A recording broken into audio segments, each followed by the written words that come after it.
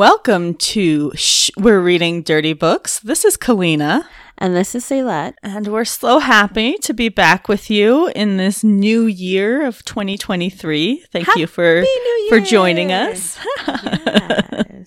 Hope you all had a lovely holiday season and are recovering well and didn't spend all your money. Mm-hmm. Yeah, and that includes Christmas gifts and New Year's stuff and things. And so, we're excited to start our fun New Year's resolution of, working on this novel that we've been throwing ideas about. And so who knows if that takes off, and who knows if it'll get finished. Who knows anything? Who knows? We're excited about the prospect of it. But, it'll be fun. No promises, guys. So this is a podcast that reads and reviews paranormal romance novels. And if you're new to the podcast, hi, hello. Thank you for joining us. And if you are one of our dedicated listeners, welcome back. We're so happy you are here. Yes, and you are used to our antics in the beginning where we don't really know what the fuck we're doing. No. Yeah. We're doing all kinds of things. All sorts of things. But, all right, I got a quickie for you. Ready? Okay.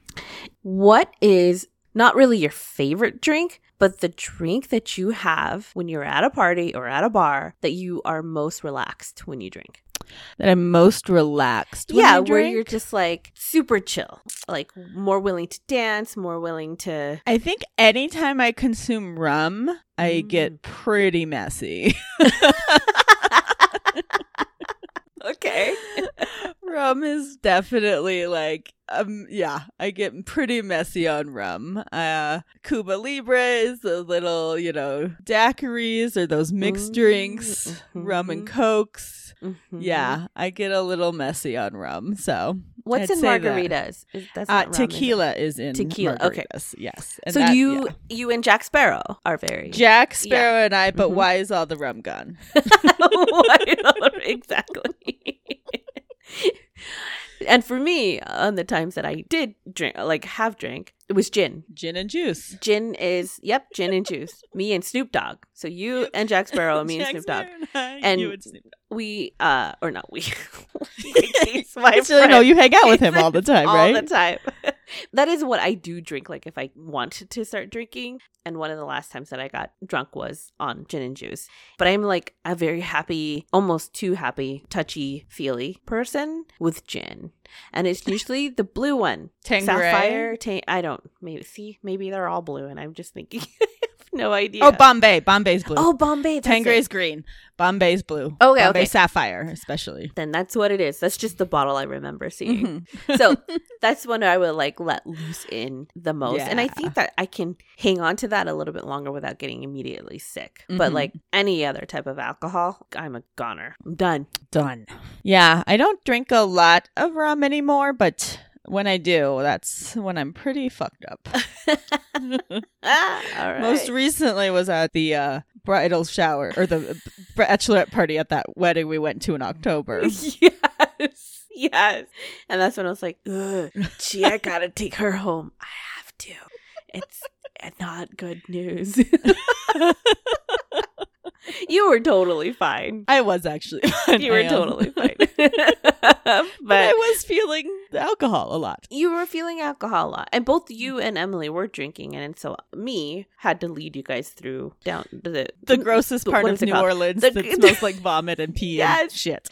And you guys don't have a good sense of direction. Well, me and Emily were fighting about where the car was. I'm like, dude, I'm going the right way. And she kept fighting me on it. And I was like, no, I know where I'm going. But I got you guys back. You did. And none of us are gone. So that's good. Yeah. All right. For this episode, we read Shades of Wicked, a Night Rebel novel by Janine Frost, narrated by Tavia Gilbert. Now, Kalina is going to explain to you the skeletal bones and the org chart of all of this world that's happening because she's better at it than me. I'm going to try. So we have read 3 Janine Frost books before for the podcast, and all of the books are in her Night Huntress world, the universe of Night Huntress. The first one we read was Once Burned, which is the first book in the Night Prince series of that world, and it focuses on Vlad and Layla. And then we read the 2 standalone books, First Drop of Crimson, which was Shade and Denise, and Eternal Kiss of Darkness, which was Mincaries and Kira. Mm-hmm. And those books just stand alone. They don't have further stories to them. But this is the first book in the Night Rebel series, which is about Ian and Veritas. And there's 3 books so far in that series, so we may or may not be reading more. You'll have to listen to this whole episode to find out. You'll have to find out. So we meet Veritas. She's a law guardian for vampires, which is basically a vampire police. And she is heading into a brothel. Group orgy? Well, I mean, it's a brothel. I mean, it is a brothel, yes. She's heading into a brothel looking for a very specific vampire. And she walks into what is a circus-themed orgy. Very Barnum and Bailey. Yes. Circus. Animal, like, you know, ladies of the night dressed up in animal, also men. Those exact words. And women. Yes. Sex workers dressed up as animals and clowns and doing acrobats and fun things like that. And in the middle, in wearing just the ringmaster's coat and nothing else. I love it! Is Ian. Oh, I love it so much. So this is the vampire she's been looking for. She, you know, walks up, double checks by examining very closely his penis. Because at the base he has a brand. He has this brand from a demon. He's a demon branded vampire, and that's why she's interested, because he was branded by Dagon, who she has been trying to hunt down and kill for 4,000 plus years. Mm-hmm. Yes, centuries. So a little bit of time. They have a lot of really fun, sexy banter back and forth. He is basically vampire man whore, and it is delightful. We have not had this character before, and I love every minute of it. And she is like uptight law guardian, so it's a super fun combo. Mm-hmm. But she's basically like, I'm gonna help kill Dagon, and then because he only has like 2 years left on his contract before his soul gets taken and possessed by Dagon and sent to the afterlife. So he's kind of in a spiral situation about that. And he's like, oh, you're going to try to kill him? Okay, I'll come help. And they have this. First off, they don't trust each other. He uses magic, which is technically illegal in the vampire world. So she would normally have to report him and take him in for punishment anyway. And he's using it on her to try to goad her and see how far he can push her. So she knows he's going to backstab her, and he doesn't trust her because she's a law guardian. And they have a history because she supposedly was around when his friend's daughter was killed for being a half vampire ghoul human hybrid, something or other. Yes, anyway, yeah. We didn't read that book, so we're not sure. Mm-hmm. She knows that the little girl isn't actually dead. Turns out he knows that as well. But they don't know that each other knows. But they don't know the other one knows, so he thinks she did try to kill the little girl, and she's like, oh, I just want to tell him that she's not dead. Anyway, whatever. They have issues. So he doesn't like her, but he does kind of like her. And so they make a pact where they make a bunch of promises, and if they break their promises, they will die. Mm-hmm. Like really intense pact. That's a their serious bones pact. Will liquefy faster than they can recover as vampires. The most intense pinky promise you guys have ever heard. And then they go on an adventure that takes them all over the world. New York and some other fucking places. Actually, just New York and New Jersey, I think. But that's okay. That's enough. All over the world. New York and New Jersey. But they keep trying to figure out how they're going to lure out the demon because he's super powerful. Mm-hmm. And they can't just, and also like magic, demons are immune to magic. So it's not like they have a lot of spells that they could work on, or maybe not immune, but they have some kind of resistance or something. I don't know. Anyway, there's a lot going on. And they go to a magic club and make a big scene where she drinks what is it called? I don't even remember. It was almost like red blood, which That can't be its name because that's dumb, right? Dragon blood? No. It was dragon no. No. It was red something. I don't Red remember. Dragon. It was Red Dragon. Both of us had it semi-right. We were almost there. Anyway, Nice. it's drugged. It's supposed to be drugged blood that actually gets vampires drunk.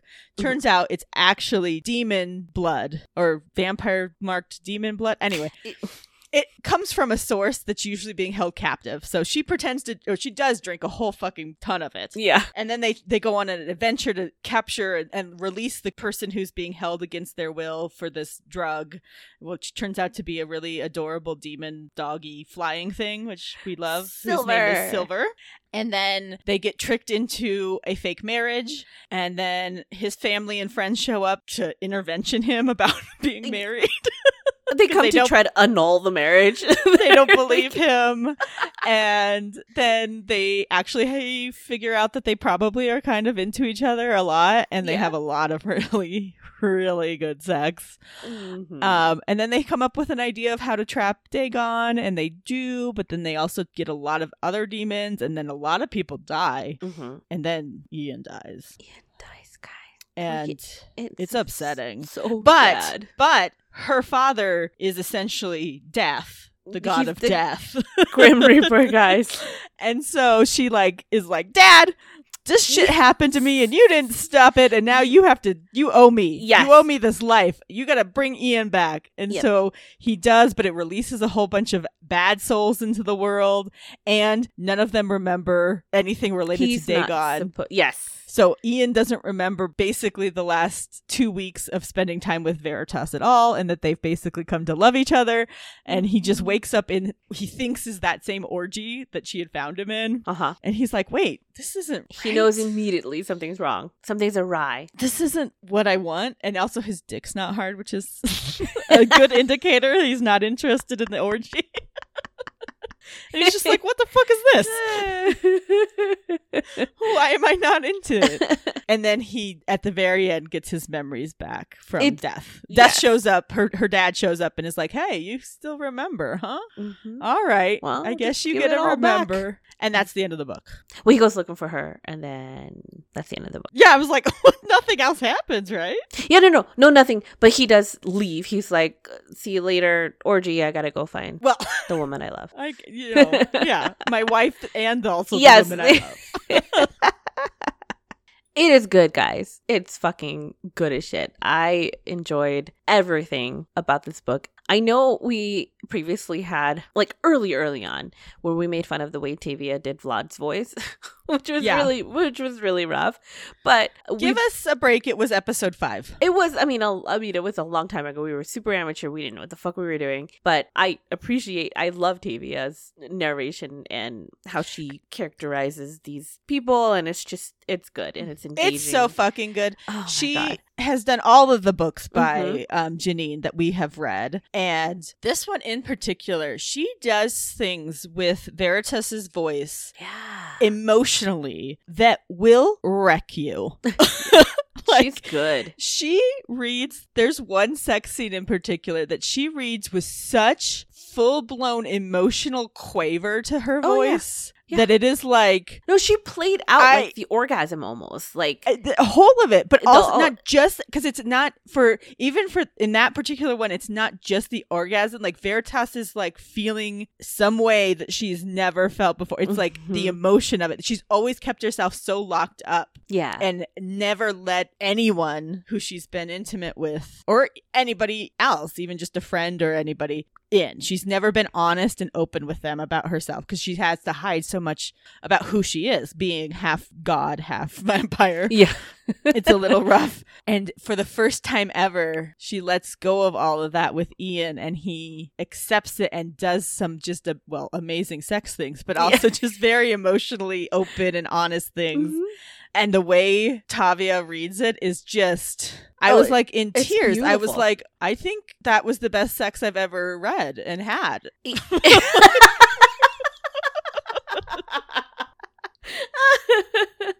Oh, yeah. No, it's... And because not Tavia. What is her name? Veritas. Veritas. Veritas has to, like, she puts up a front, like a glamour, right? So she turns herself into something else to look a little bit more human, I guess. So she has this accent at the beginning of the book, and it kind of falters in between and stuff like that. But I think that's when she starts to, well, she's showing her true self to Ian, but also then she starts to get those emotions. But just the way that Tavia reads it, it really jumps out. I was going to say it jumps out of the book, but it jumps into your earballs so intensely, and it's so good. And I just love the scene. I don't even remember which one it was. One of the sex scenes where she is literally gasping as she's reading these books or reading the scene. It's good. It's so good. You get so enraptured by it. Yeah.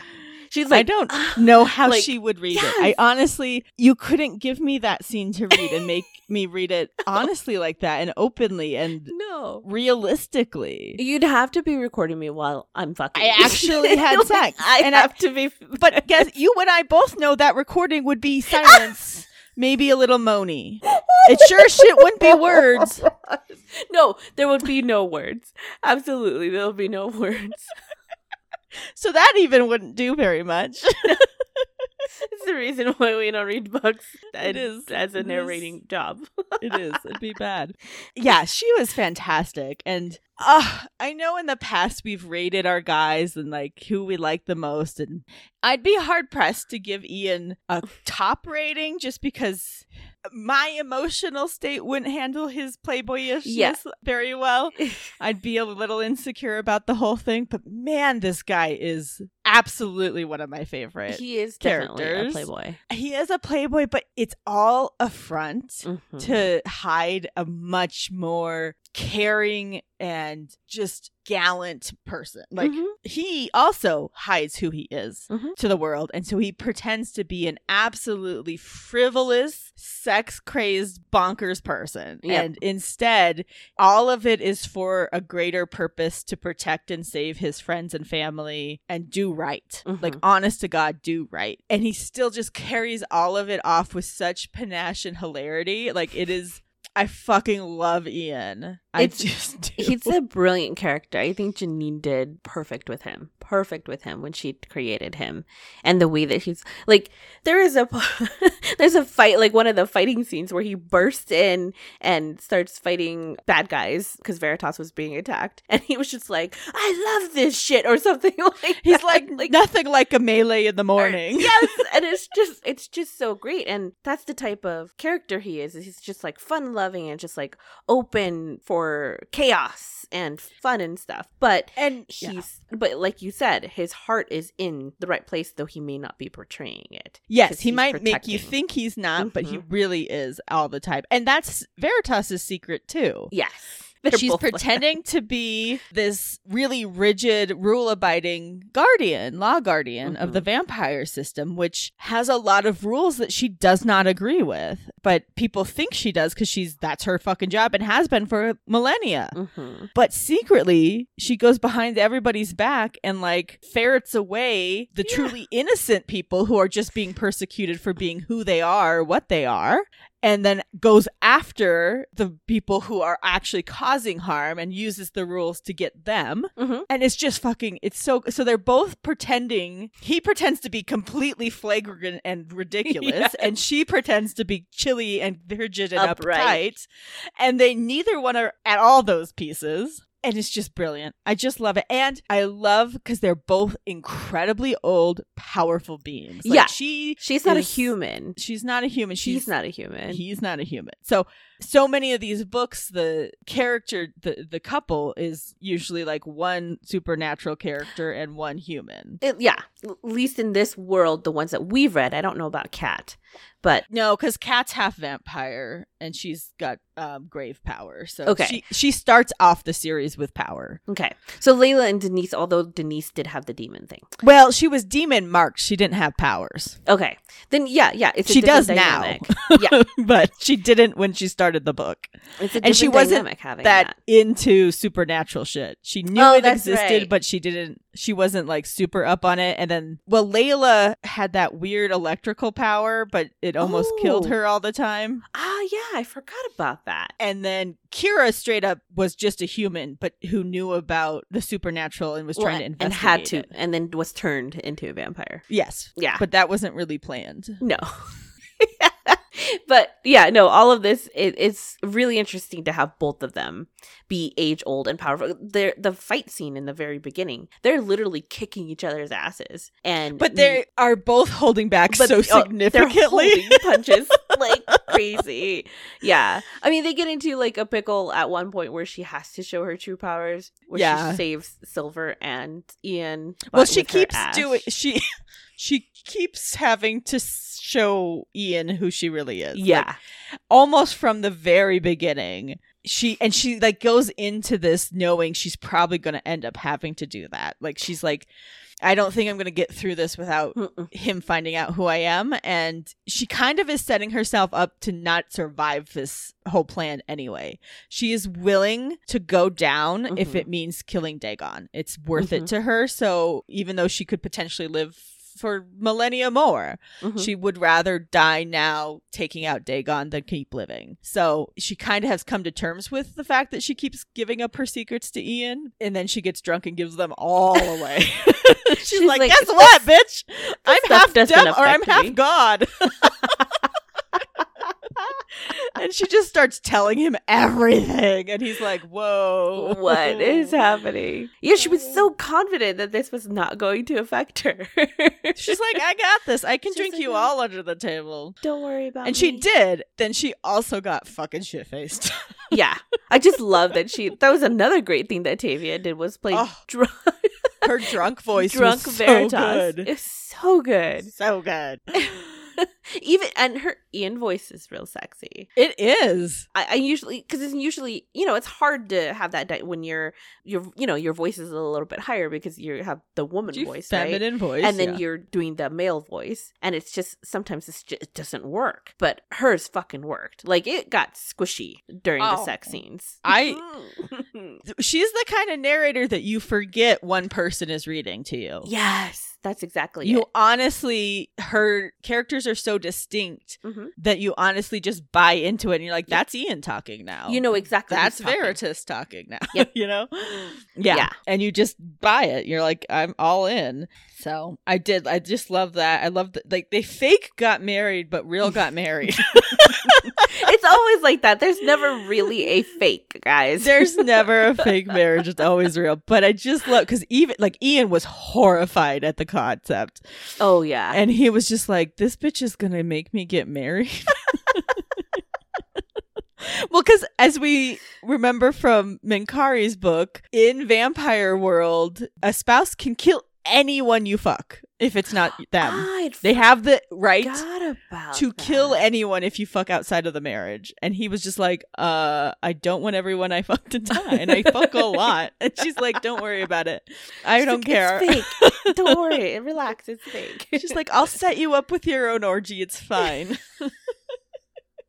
It's good. They have a really great relationship and bantering back and forth, and just, obviously working together for the greater good. And they end up defeating Dagon with the help of her dad, right? Well, no. He comes back. Yeah. He comes back. Yeah, he's almost God. And he's less powerful. Yes. Whoop-de fucking do.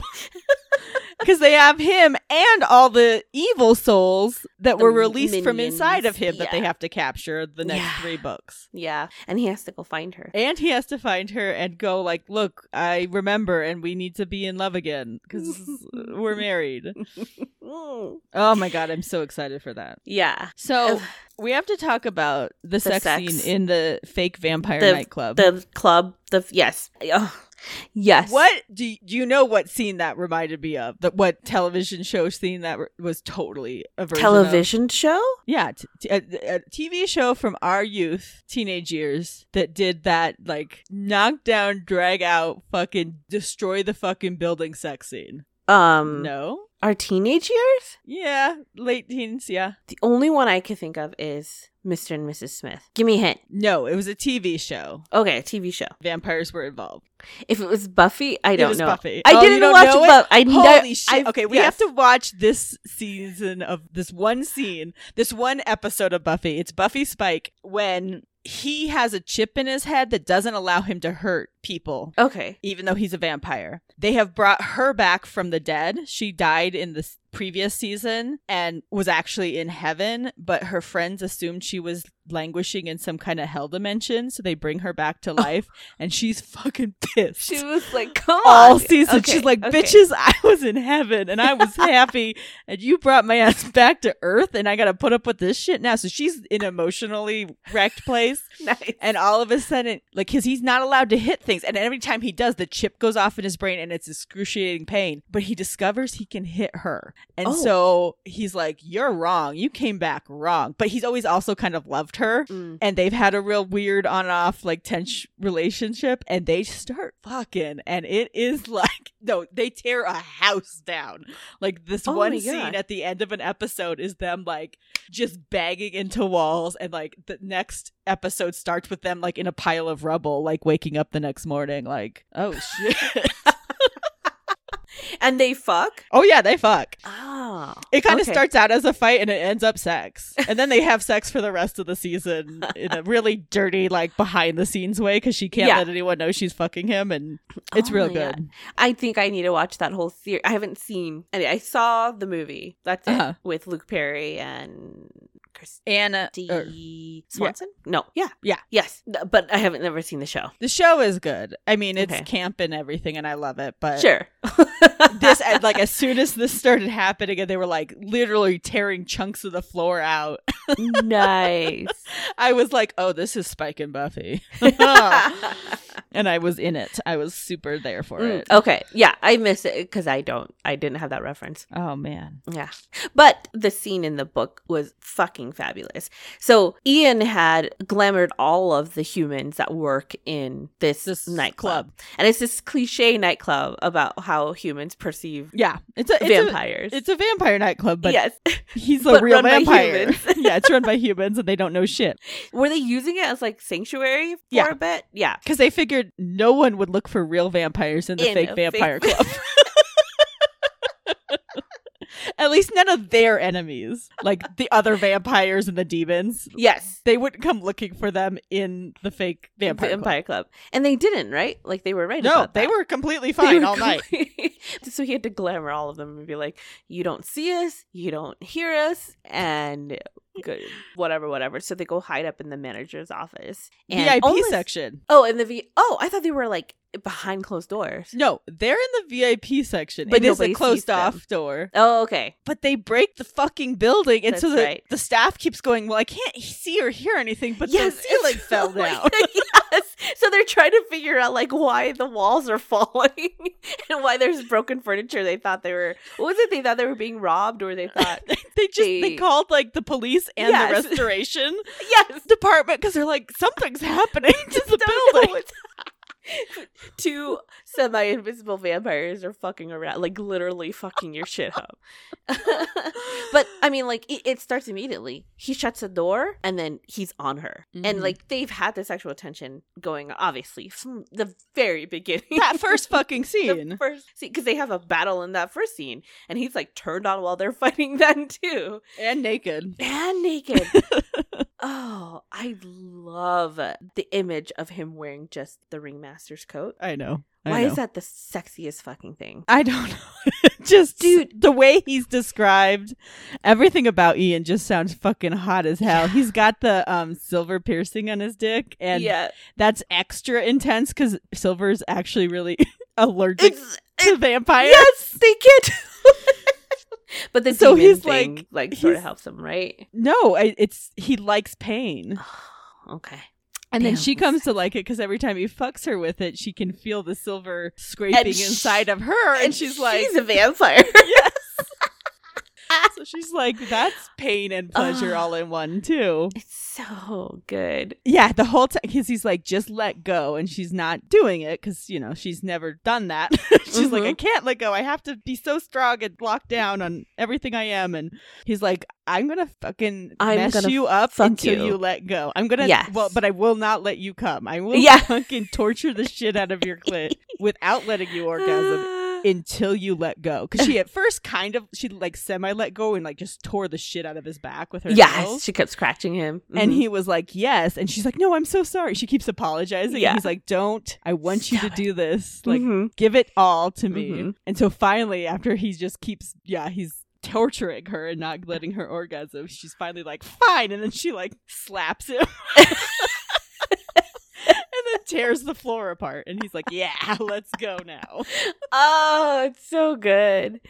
Janine writes some really good men. I mean, like, I know Vlad was hard at first, but fucking Spade was my number one. I mean, Spade was my number one for years. Yeah. I mean, Berg, Spade or Berg? I know. Berg do love myself some Berg. He is. Berg, and Spade is now that I've met Ian, because Spade is a little bit pretentious and Ian's so much more fun. Ian is way more fun. Ian is the guy you want to go on vacation with, just to fuck around and wear bikinis and fuck shit up, right? Fuck it up. He is that's who you want to party with and you want to fucking fuck with. Spade is the one that you want to have like a nice steak dinner with. No, the other thing that Janine can fucking do is write a shower scene. Oh, so what is with that? She must be in the shower while she's doing it. She must just understand the beauty of the male body while in a shower. In the shower. Because that our favorite scene, I think when we did our 100th episode and we listed like our favorite scene of all time was the Shade masturbating in the shower scene. Spade, yes. Spade. Not Shade. Spade. And that was from First Drop of Crimson. Oh. And then this book had a scene right after they meet at the orgy. Ian's like, I should probably shower. And she's like, yeah, I'm not going to tell you what you smell like, but yeah, you need a shower. But I also can't, like, I have to keep you in my sight. Exactly, because he does magic. And so she's like, I have to go with you and watch you. And he's like, all right, come watch me shower. Like, come on. And she's all like, this isn't embarrassing. I've seen men try to play up their sexuality before, but usually they're really bad at it because they just are like hand on cock and just like, look at me, But Ian doesn't do that at all. He just showers, but in a way that makes her lose her concentration anyway. Like, she forgets that she's almost essentially has him captured. And she's just like, how is his hand just moving really nicely all around his body? And he has like a semi-flaccid penis, right? It's semi-erect, yeah. Semi-erect. It grows half during full, the half shadow. Empty. How do you want to describe penises? Is the penis half full or half empty?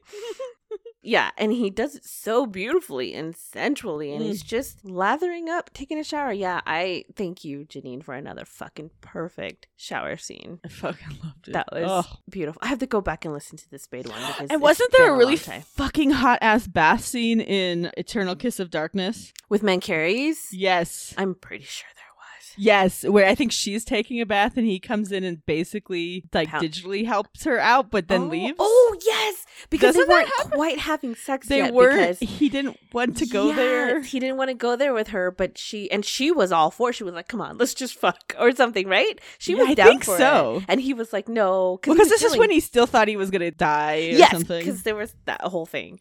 Yes, that's right. I remember that.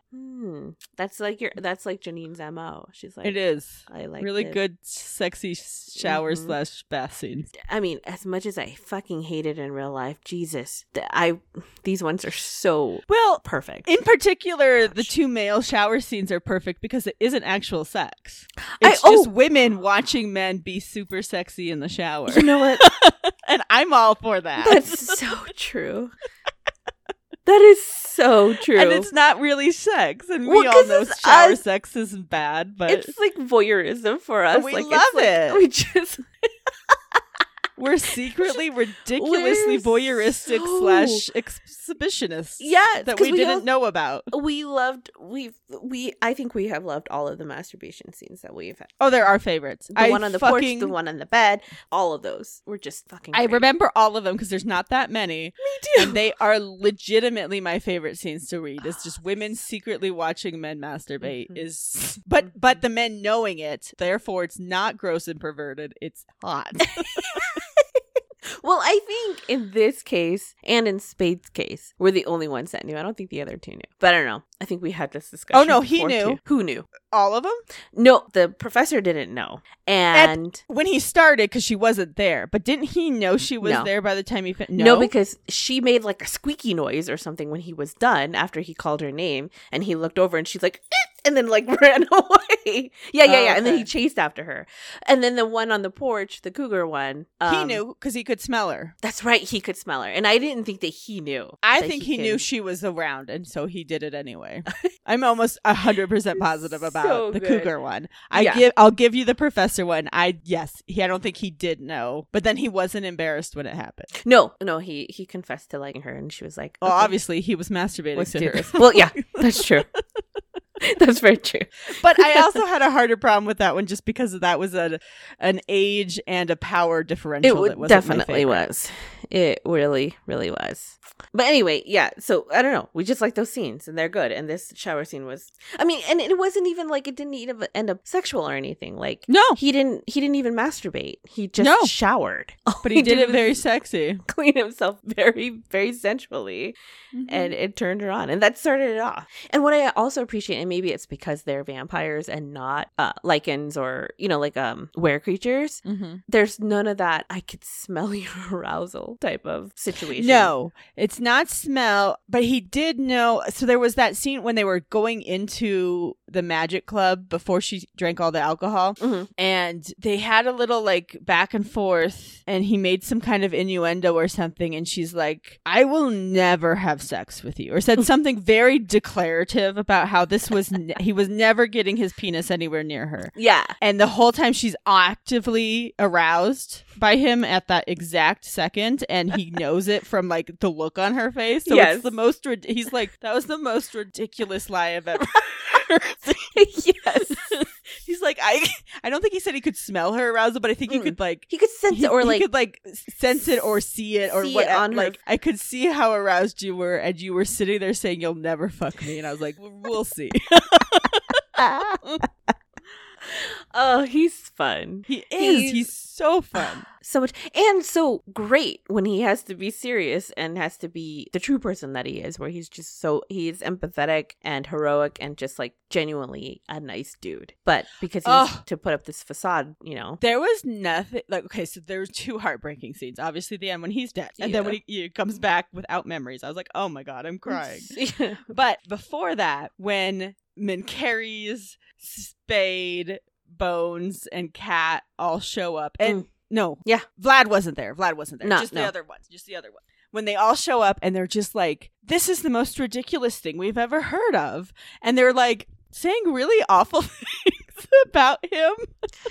Yeah, and about she like keeps standing up for him like, you guys are fucking jerks. You're supposed to be his friends. Like, what? And they're just like, but nobody would marry Ian. Yeah. It's absolutely absurd. And I was like, these are your friends. And it was really hard to like, that upset me. I was like, buddy, you have played your game too well that your best friends don't realize what a gem you really are. Yes.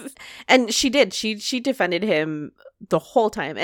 And actually, I think at that moment, too, he wasn't even really like, no, he was denying it. He was defending himself at that point. And that's when he started, like, that's when he told them why all this was happening with him. Like, right? Isn't that at that moment? No, he still, even at the end of the book, hasn't told them why any of it So happened. Those were internal then? What? Like, how do you know the story of him being said? You're saying he had to save his friends and stuff, right? Mm-hmm. So he is demon bound because he thought they killed Mincaries. So this is a book we haven't read, but it's one of the Vlad books. Mincaries gets killed. Well, a fake Mincaries gets killed.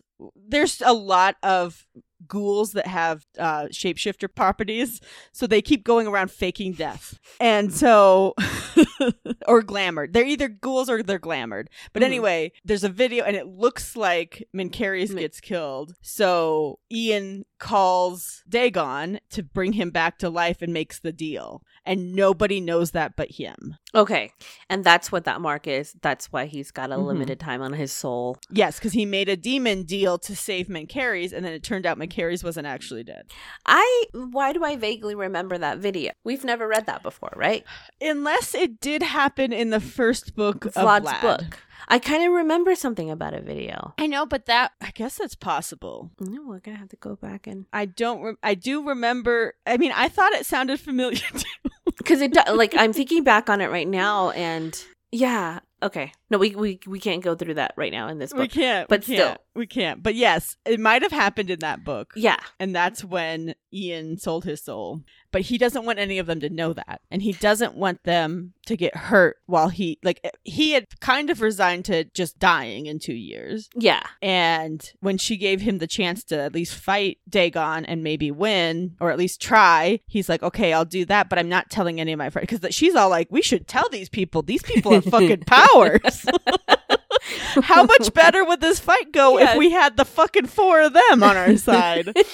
I mean, seriously. Yes, because Menkerius is actually real powerful. He was a fucking pharaoh before he became a vampire. He's like one of the most powerful vampires that there is. Yes. And then Spade's powerful, and then Bones is powerful, and his wife has grave magic and all kinds of shit. And Vlad Tepes. Yeah, get Vlad out there. Come on. Anyway, so they don't know, and he doesn't want to say. So he's just pretending like they just met and fell in love. And she's like, that's not true. But yeah, there's all sorts of adventure and story and stuff like that. So if you guys want to know about it, you're just gonna have to go back and listen or read it yourself. You absolutely should read this book. Also, it's really good. It's the best. Really, and really I'm good. Pissed I do not have book 2 and 3 ready to listen to right now. Just saying. Yeah. Let's do our kiss and tell. Okay. So we know that that Veritas drinks dragon blood. No, red dragon. It's not dragon blood. And she claims that she's not going to get fucked up. It's not going to affect her. She's going to drink everybody that, which Kalina said she totally does. But she does absolutely get fucked up. It seems like it took a little bit to increasingly get more fucked up, right? So it was like when I took a quarter of that Tootsie Roll once. And it was a weed Tootsie Roll, and it was the slowest fucking high I've ever had, and then it fucked me up so much so that I no longer do weed ever. No, I do not do it. It was not good. It was not pleasant. But it took hours for it to fucking work. Anyway. This is what happened to Veritas with Red Dragon. So she increasingly got more and more drunk. So our kiss and tell for this episode is embarrassing drunk moments that we have had. Just ever. I mean, if you got some sexual elements to add to it, great. I think that sounds awesome. I'm trying to come up with some that are mine. Drink. I know. Well, that are mine. I know other people's. Well, sure. Everyone around you drinks and gets dumb, and you're like, I saw that. Okay, well, I think one that most people know in the group because they were there was Emily's wedding. Yes. Because my brother was bartender. And pretty much any story that is like, Alex was giving me drinks is a bad story. For some reason, that's the blind spot I have where I don't notice how much I've drank because he just keeps giving me drinks and I just drink them. I don't question any of it at all whenever it happens. And then the next thing I know, I'm crying on the floor in the back of the venue and a little girl is like, "Are you okay?" Like a legitimate child. She's like, yep. "Why are you crying?" I'm like, I don't know. I think I made it back there after, as she was leaving. And in my brain, I was like, oh no, danger zone, run. Run, little girl, run. Please do not approach.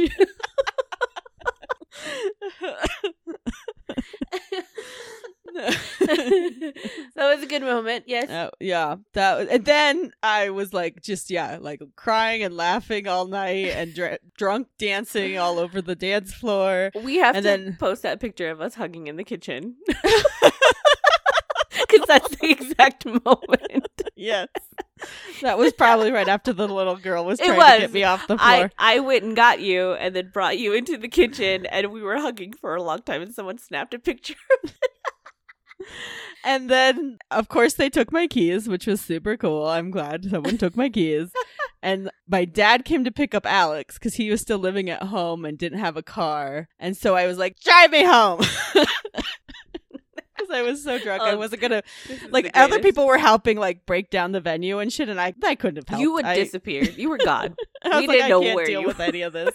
And so, but I didn't have my keys because someone had taken them, which also had my house keys on it. So he drops me off at the house. I can't get in because John, my roommate, is also at the wedding. And I'm like, I'll sleep outside. Go home.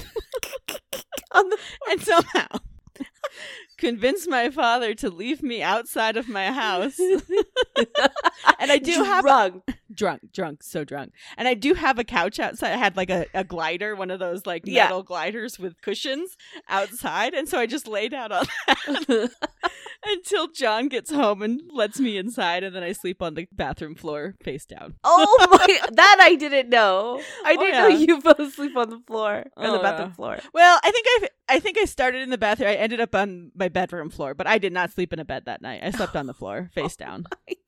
My hair was fucking perfect the next day. When I went to get my car, everyone was like, your hair hasn't moved. And I was like, yeah, I didn't sleep on it. I didn't sleep on it. That's so good. And I don't even know how to get it down. It's got 1,000 pins in it. But then my mom found out my dad had left me drunk outside. Oh, yeah. And was pissed. Not happy. Not happy. Not happy. No. I'm fine. Everything's fine. Good. John came home. I got inside. We're all good. Life is fine. We'll never let that happen again, but no. But that's probably one of my most embarrassing evenings. It was very intoxicated. I was super drunk. Yeah, I am such a prude with drinking that I really don't think I have my own story. I think once I almost fell in a fire at one of our camping trips and Chris had to put me to bed because Dan was also drunk. So when the two of you get drunk, it's bad. It's bad because, but like I think that was the only thing the story that I can remember. But my brother and Dan, was I drunk in Belize? Oh no, Dan was. Are you talking about Dan? Wait, what? Weren't you drunk too? Didn't they have to put you to bed the first night? No, that was Dan. I know we had to put Dan to bed. I understand that, but you? No. Mm-mm. Oh, yes. No, yes. I didn't put me to bed. I was in the shower for about 6 hours. Not 6 hours, like 2 hours. And yes. And Chrissy came up and checked on me. And then Emily came up and checked on me. No, I wasn't put to bed though. Oh, okay. The most embarrassing thing about that was that I was showering naked in front of two of my girlfriends. Like, which, it's me. Come on. I wasn't embarrassed. No. I was like, hey, get in the shower with me. They wouldn't. No, but Dan was that night. Oh, we all thought Dan was going to die, yeah. Yeah, no, I think we all did too. If it wasn't drowning in the pool, it was going to be that fucking spiral staircase. The slick-ass tile and that spiral staircase. That was so dangerous for even a sober person. Yeah! And then Ryan's turn was the next night, so... Yeah. No, but I think one of the best stories was between Selah and Dan after one of my football games when I was on a flag football team. And my team got them so fucked up because they were coaches for the team that I had to drive them home. But instead of driving home, we went to an after party at a friend's house where they couldn't get up off the lawn. And I have pictures of this. And then finally, like two fucking daisies out of nowhere, they both just spring up and from the grass, run upstairs and outside the house. And then get into the Scion. So I'm driving their asses home. Selah's laid out in the back and Dan is in the passenger seat. And they're both panting. Like fucking dogs. They are both panting. And then all of a sudden, one of them, I don't know which one, goes, window, window, window. And so I roll down the window. And not 2 minutes later, the other one goes, cold, cold. So I roll up the window like, there's no fucking way I'm going to be able to get these two fuckers inside the house. And the whole time, I think this was the time where Dan was like begging me not to go over to Jeremy's house. He's like, please, I don't want to go to Jeremy's house. Please don't take me to Jeremy's house. I'm like, we're going home, you asshole. That was one great moment. I've had plenty with Dan and better stories, but I think that one was pretty funny. And not really that embarrassing, I guess. Yeah. But, you know, I don't know. Can you remember any with me? Oh, Patrick did catch me and Dan having sex in Emily's house when I was a little intoxicated. That was embarrassing. That really was. I mean, as much as not voyeur, what is that? Exhibitionist. As I think I would be. I was sort of like, oh no, I didn't want that to happen. I think for my golden birthday, which was 27, I think I did some pretty embarrassing things. Because I had a lot of people over for that party, and Paul and I kept leaving and have sex in the bedroom, and then just coming back into the room. And I was like, later on, like retroactively, I was like, well, that wasn't very sneaky. No, I mean, we all kind of figured there was enough of us to keep each other entertained, but why would I do that? Because you're fucked up. Yeah. Well, I was drinking Goldschlager. Oh, well, for your golden birthday. It's my golden birthday. Yes. So everything was covered in gold, and I was drinking Goldschlager. Nobody does anything good on Goldschlager. No. That's the devil's alcohol. It is the devil's alcohol. That's why there's gold in it. to pay the devil to take your soul and fuck it up. Awesome. Right.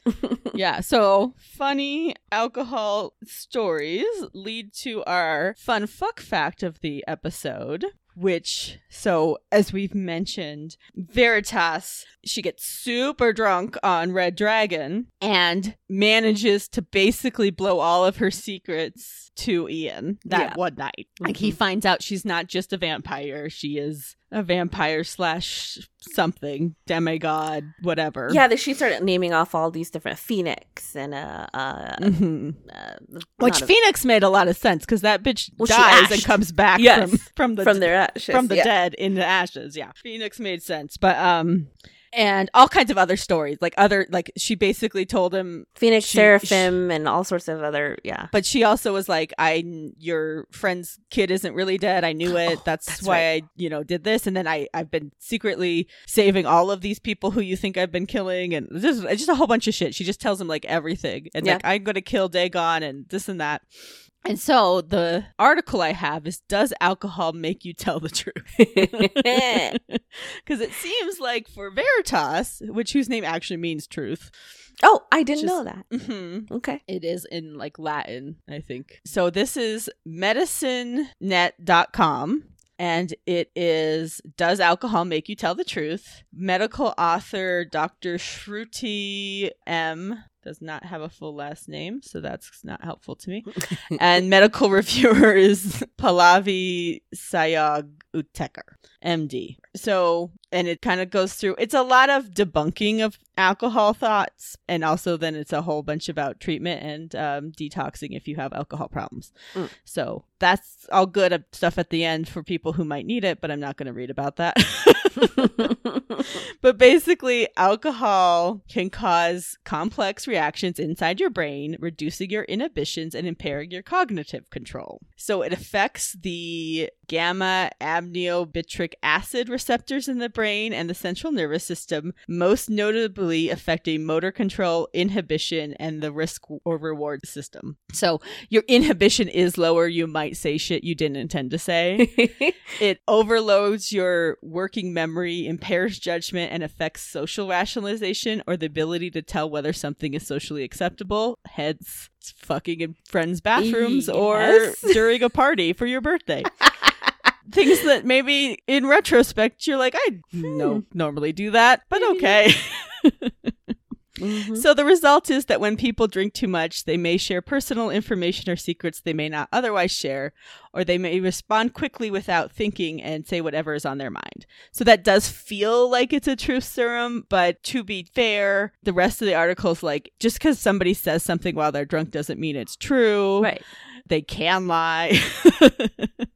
And many do. It can also make people fabricate stories, respond with emotions they don't really feel, simply react based on whatever they're feeling at the moment. All these things which aren't necessarily truth. But there is something to that inhibition piece. And then, of course, it goes on with like excessive alcohol is harmful and why, and detox and treatment for addiction. So, it's a good article. Yeah. In truth, no, it's not exactly a truth serum, but you may say shit you didn't intend to say. It's so watch yourself. Serum. It's like, ooh, what did I say last night? Cool. That's good one. All right, well, let's rate this thing. Okay.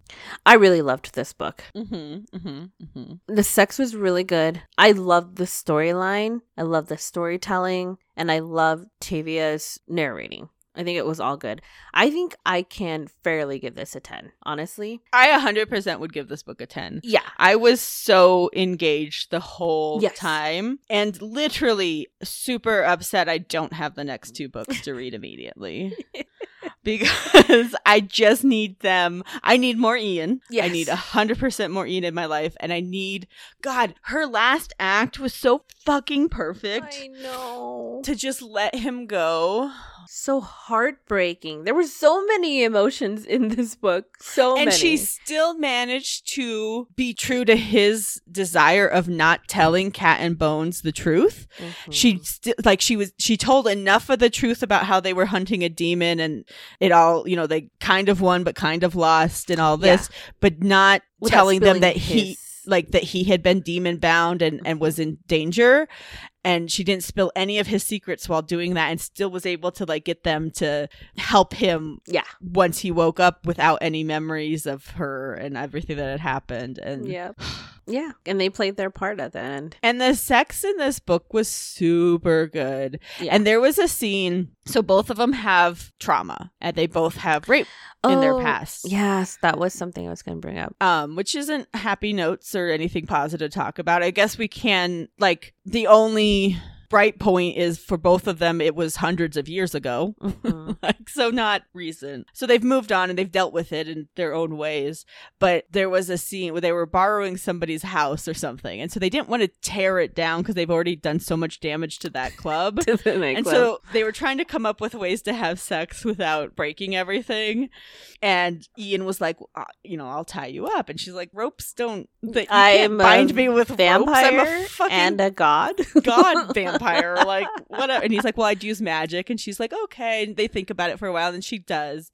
Well, no, because he does tie her up first before they have this conversation. He like puts the ropes on her as they're talking about it.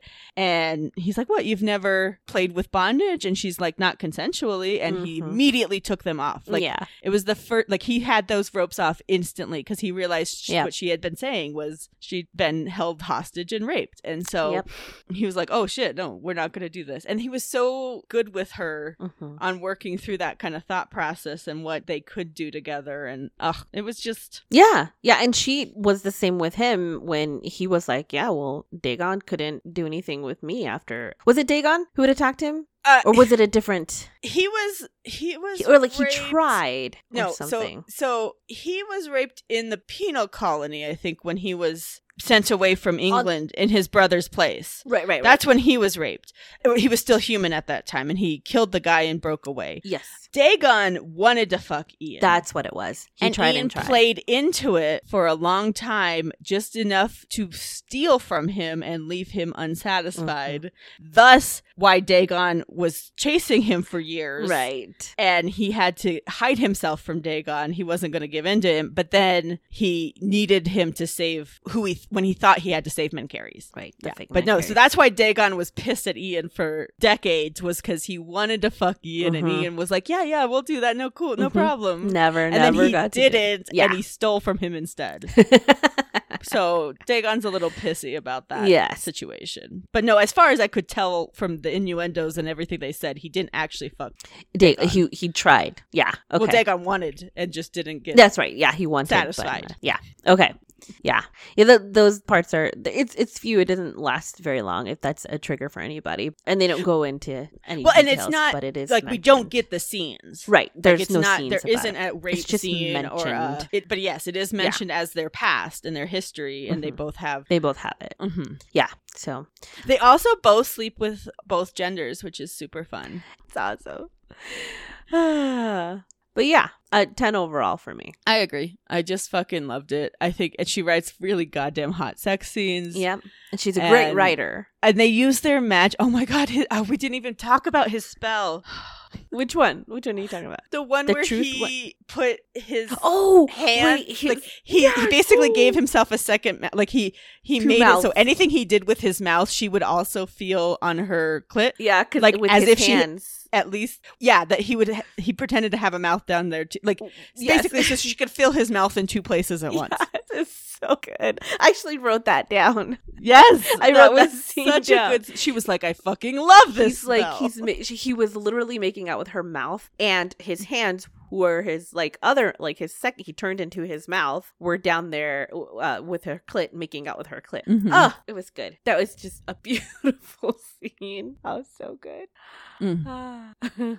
Yeah, it's really hot sex. And if you don't listen or read this book, I don't understand you as a person. Why are you listening to this podcast? Come on, you guys. You know this already. Oh, so good. Okay. All right, cool. Now, for our next book, friends, we are going to be reading His Fate is book 1 of the Bound Beyond Blood series by A.K. Graves, narrated by Nathaniel Gray. I know nothing about this book. Do you know anything about it? I, too, know nothing. Great. So sometimes that happens to us. I know. Sometimes you might have a little bit more information about the author or the book series or just something. You have something. Yeah, one would think that I would, but hey, somehow... you don't always have to. I got to stop depending on you for that kind of information. But His Fate by A.K. Graves, guys. So join us again for that. He's a dragon, so that's fun. We haven't had a dragon in a long time. It's been a while. We just did 2 back-to-back vampires, which had been a while since we'd done a vampire. Yes. So yeah, but no, we get some dragon love here. Yay! Back to dragons. Sweet. All right. In the meantime, we'd love to hear from you, and you can reach us on social media at Dirty Books on Instagram, Facebook, or Twitter, or you can email us directly at dirtybooks@gmail.com. And in all those places, it is with 3 H's. And you can visit us on our website at dirtybooks.com and most places that you can find podcasts. And if you can rate, review, subscribe, that'd be great. We'd love to hear from you guys. Thank you, Jim Townsend, for the music. And with that, we'll say goodnight. This is Sayla. And this is Kalina. And we'll see you later. Bye. Bye-bye. Yeah, you've been listening to Reading Dirty Books with Kalina and Saylet. Be sure to tune into the next episode. Get some more of your dirty books read to you. And if you're listening on a format that allows you to give a rating, please do that for them.